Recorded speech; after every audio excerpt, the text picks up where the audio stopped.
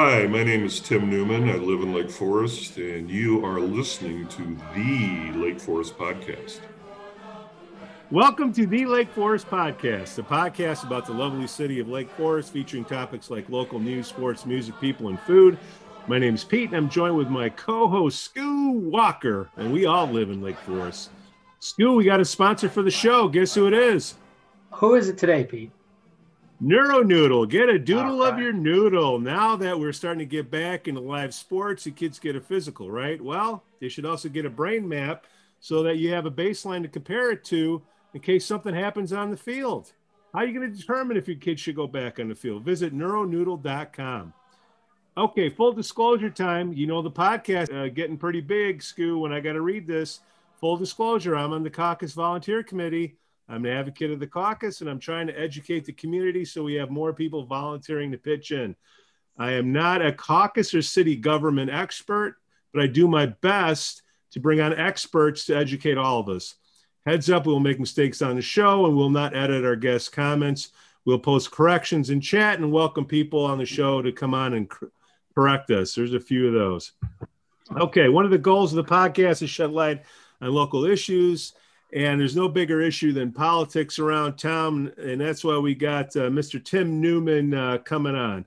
Tim, can you give us a little background about yourself? So I grew up in Central Illinois in Decatur, and I attended Purdue University on an Evans Scholarship. I stayed down there a couple of years, then I came to Chicago to go to graduate school. Got married in 91, moved to Lake Forest in 94 after our son was born in 93, when my wife's townhouse in Wilmette got a little small. We couldn't find anything down there, and I have an older brother who lived a long time in Lake Forest. So we came looking up here and found a house, the first house built by none other than Tom Swarthout. Wow. And so that was our entry point in Lake Forest in 94. So I've been here ever since, and I got interested, I think it was probably the late 90s, early 2000s, somewhere in there, when the last breakaway party came into being. And it really had to do with the plans to move city services from Laurel Avenue to the very, very north end of Fort Sheridan. And that caused quite an uproar in Villa Turicum. And a couple of guys there ran against the caucus slate for second ward alderman, and they were successful. One then went on to run for mayor, and he lost that race. And then eventually, those two parties merged and buried the axe, and the issue resolved itself in its form now with city services on Field Drive. There was another big stink about the Costco, and that was the city services location is tied into that Costco thing. So I got onto the caucus around about that time as kind of a peace offering toward what was then the Lake Forest Party, and to get some different voices in there. I then, in my fourth year, was president of the caucus. And after I finished that, termed out, I was asked by Mayor Rummel to sit on the Plan Commission, which I did for 6 years. And then I sat out for a couple of years. I got involved in, as Skoo knows this, in the Golf Advisory Committee as we were putting together a plan to outsource maintenance and management of Deer Path Golf Course to Kemper Sports Management. And that was controversial at the time, but in retrospect, I think Skoo would agree that the course has never been better in terms of the condition. And, it's certainly a beneficiary of the pandemic with the level of play way up. And so that's turned out to be just a home run for the community. And that was all driven by the fact that the community itself could no longer, within its own borders, support the golf course. And so we had to draw outside business and get competitive. And we just didn't have a platform at the time to make that happen. So I then was asked to be second ward alderman. And so that occurred in 2016, I believe. And I did that for 4.5 years. When my wife and I eventually sold our house, we couldn't find a rental we liked in the second ward. So I stepped down from that position. I've been quiet ever since. I think what characterized my participation on the caucus, the Plan Commission, and the City Council was I went out of my way to not have an agenda on everything. So it was generally pretty neutral coming in. Even on the caucus, I just made sure everybody stayed between the ditches. And if something erupted, then I would get involved and try to mediate that. But not having an agenda and an open mind, to me, the most important aspect of our system of volunteerism. So that's a little long-winded, but that's kind of who I am. So you were in the caucus in the early goings. Did you have any contested elections? You mentioned something a little bit earlier. What was contested and how did that go down? If you had a magic wand, Tim, could you wave it over, go back in time? Is there anything the caucus could have done differently so you didn't have a contested election? We did not have a contested election during my association with the caucus. However, we had some controversy around the high school board and our relationship with Lake Bluff and Knollwood, because they are rightly entitled to representation on that high school board since the high school serves all three of our communities. That became an issue because there were some characters involved and some egos involved and some hard feelings that needed to be mediated to put forth the best candidates possible. And it's always kind of a pushing match between how those 7 seats get split up among the 3 communities. And so we had a little bit of dust up on that, but we got through it okay. So for Lake Bluff, I believe they get two seats on the board. There's nothing in writing for that. Any idea how they came up with that, or it's just an agreement? Oh, I think it's based on population more than anything. So 4-2-1 is kind of the working relationship. But if Lake Forest doesn't have 4 candidates, it could be 3-3-1, and yeah. My viewpoint is, what difference does it make if you've got the right candidates? It's not a rivalry. It shouldn't be. And so you go from there. But some people get locked in on their thinking, and, any body of consideration can always get caught up in groupthink, as it were. And, Yeah. How did you, speaking of groupthink, the caucus, the number one thing is to weed out agenda and, be nonpartisan. How do you do that if the presidents and the vice presidents, they're not voted on, they're just handed over, right? Was it like that with you? Yeah, the second ward chair at the time that I joined the caucus had some vision in his head that I was going to be president. And I said, what? I just got here. What are you doing? Somehow, I don't know, it all happened just as he had said, and I had nothing to do with it, to be honest with you. But, the caucus needs to always, in my mind, be mindful of the potential for groupthink. And perhaps this last school board election may have been an example, in that, there's a lot of things going on with Illinois being so democratically controlled. A lot more liberal thinking is working its way into the system, as it were. Some of it's just the reactions to it are overblown. And so, again, not having an agenda, I think, is important.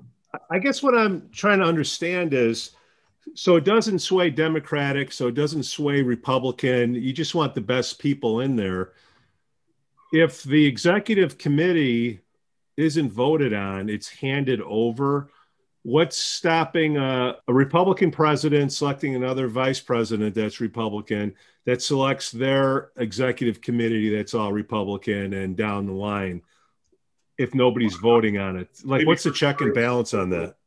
Maybe your experience is different than when I was on 15 years ago, but party affiliation never entered into the conversation. I had no idea what anybody's party affiliation was. And, I thought that was a pretty good thing. Oh, no, I'm not saying that. Like, I don't know whose party is what, because that really isn't asked on the interviews, okay? Yeah. I guess what I'm saying is, if you have a president that may not be vocal on their affiliation, but they select their friends or people of a like political affiliation, and there's no check and balance, how do you stop that if nobody from the caucus committee is voting on that? You know, Pete, I don't actually recall how the executive committee is chosen. You're probably more up to speed on that than I am. I'm not. That's why I'm asking you know, because you wanted to be, they wanted you to be president, and you said, nah, you went on to be alderman, right? Well, so, you know, for my second year, I was chair of the ward, and I can't recall actually how I became vice president. And the tradition within the caucus is that the vice president then becomes the president the next year. Yeah. I think that's still a thing, but I don't know how I became vice president. I just can't recall. I guess what I'm pushing back on the process is if the vice president becomes the president, and we're worried about groupthink, is that a good thing or not?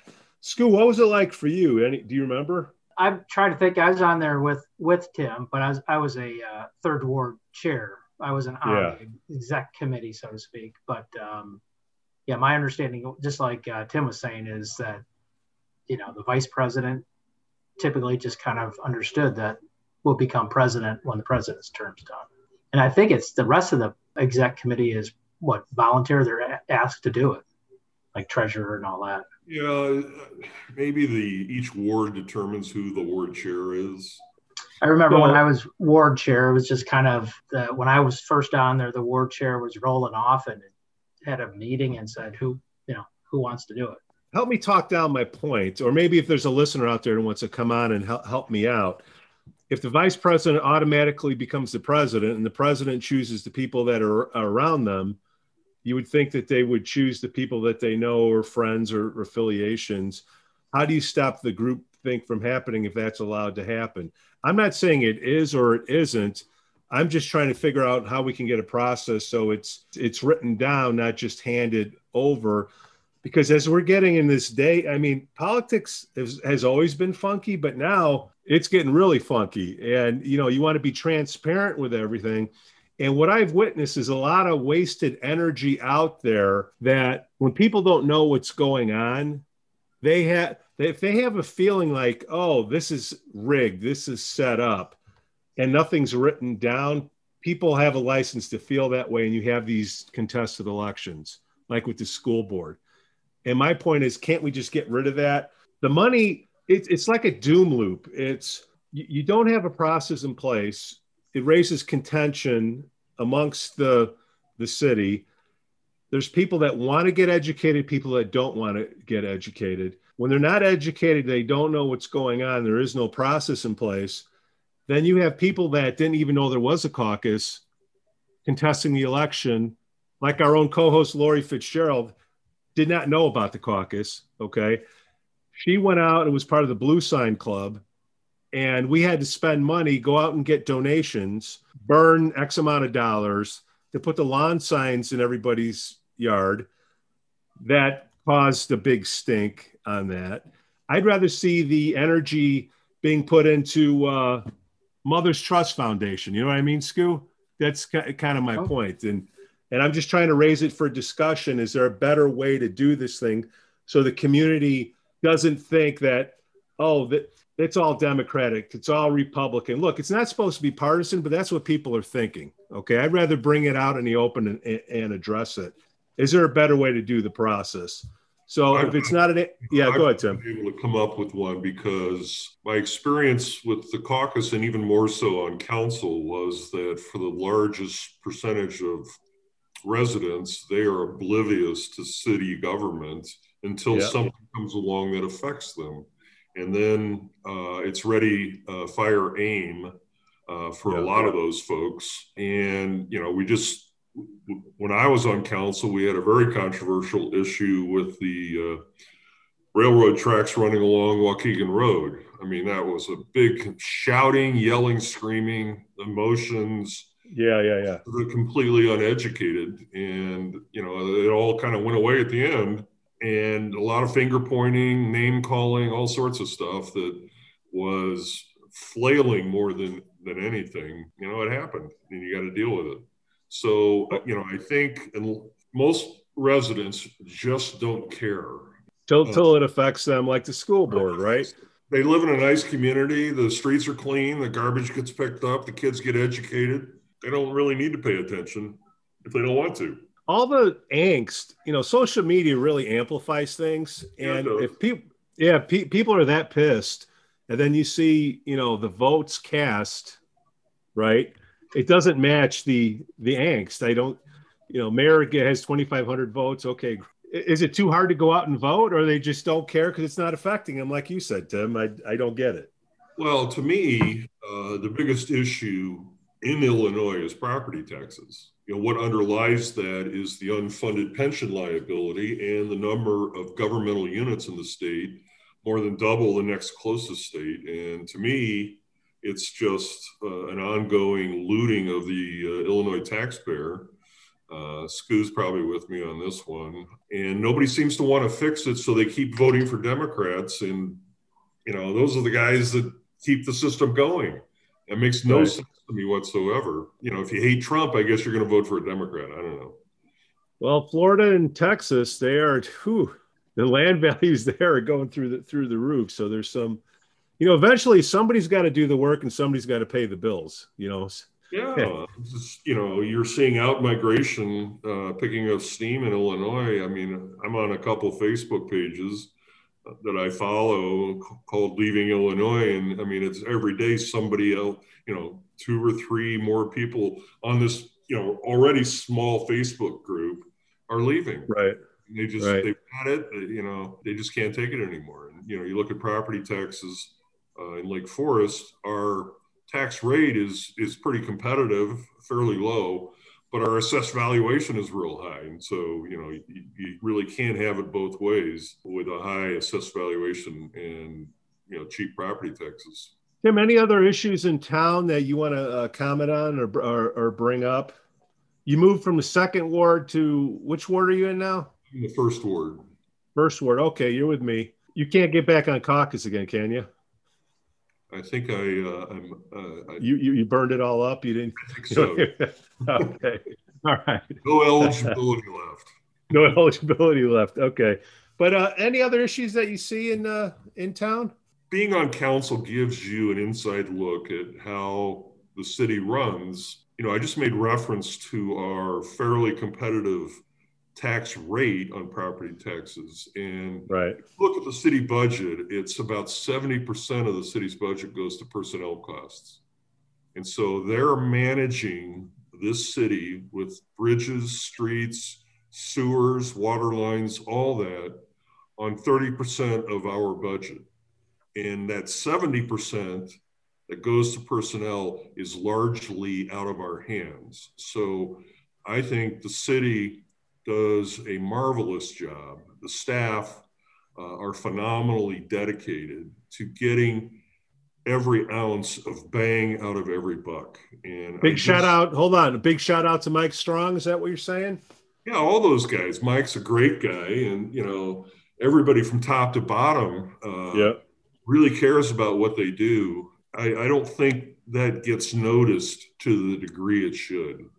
Well, growing up in the inner city Chicago, I notice it. Yeah, I mean, it's just you look at the tax rates in Vernon Hills and those kind of places; they're double and triple ours. Arlington Heights, it's a double, man. This is great. It's almost like I feel like I'm nitpicking, but it's we aspire to be greater. Stu, what's that project that's going along Deer Path there for the water? Well, that's part of the whole project that Tim was talking about earlier with the golf course and the state kind of fixing under the viaduct there where it floods all the time and putting new sewer drainage and the 2 ponds at Deer Path. They're going to help that, hopefully help facilitate that.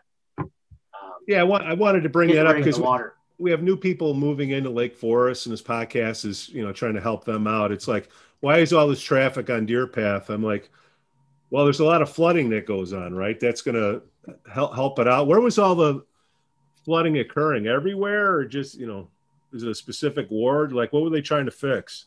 Well, the underpass at 41 would fill up almost to the bottom of the roadway above it in heavy rains. And the pumping facility dated back to the 50s and was wholly inadequate. So we were waiting on the state of Illinois for close to 10 years for them to, green light this project and get going on it. And basically that flood water will be pumped from underneath 41 into the two ponds going on the golf course until such time as it can be released into the drainage ditch, Skokie drainage ditch, after the rain. So it should improve. They got the same situation up in Lake Bluff. Is that the mayor? Tell George we'll get right back to him. No. So that project is long overdue and much needed. And so it's a pretty big project. If you look into those holes, those ponds are pretty deep, and there's a lot of engineering going on down in those ponds. So it's quite the project. How long did it take to get everything approved for that thing? It was close to 10 years. Wow. Okay. Between the time that the project was conceived until now has been close to 10 years. I did not know that, Scoo. That's why I asked the questions. Tim, we're getting towards the end of the show. Anything else you want to bring up? This is like a Republican slanted show. We try not to play politics on here, but it naturally comes up. If somebody from the other side wants to, come on and slam Tim or, whatever, and me, go for it. We're just here to talk about issues, right, Scoo? That's right. Everybody loves Scoo. Whatever happens, it's my fault. I'm a jerk. And Scoo comes out smelling like a rose, just like that haircut, man. He looks sweet, high and tight. Summer cut. Good cop, bad cop is not a novel idea. Well, it depends on your political affiliation. I view myself as a moderate, and on some things I swing a little bit more right, but anybody's viewpoint. If there was a party that was just all for first responders and small business, whoever can do the most for them, that's what I'm in it for. Right? All the people that take the risk and do the dirty work out there that I'm privileged not to have to do. I'm like very thankful. All right, that's enough. That should get us some emails, huh, Scoo? You can answer some of these, okay? Send them my way. Tell Pete's email address. It's full. All right. Thanks for listening to the Lake Forest Podcast. Please give us 5 stars on Apple Podcasts and smash that like button on Facebook, Instagram, and follow us on Twitter. Let us know what you'd like to hear about in the upcoming shows. Tim, thanks again for coming on the show today. Thanks for having me. Thanks, Tim. Golf today? A little too chilly. Okay. A little too chilly? Oh, you're weak. Again, I'm Pete. Maybe. Weak. And I can be reached at pete@lakeforestpodcast.com. The link will be in the podcast notes below. Unfortunately for this episode, Scoo will be taking all responses. On behalf of my co-host, Scoo Walker, we thank you for listening, and cue the band.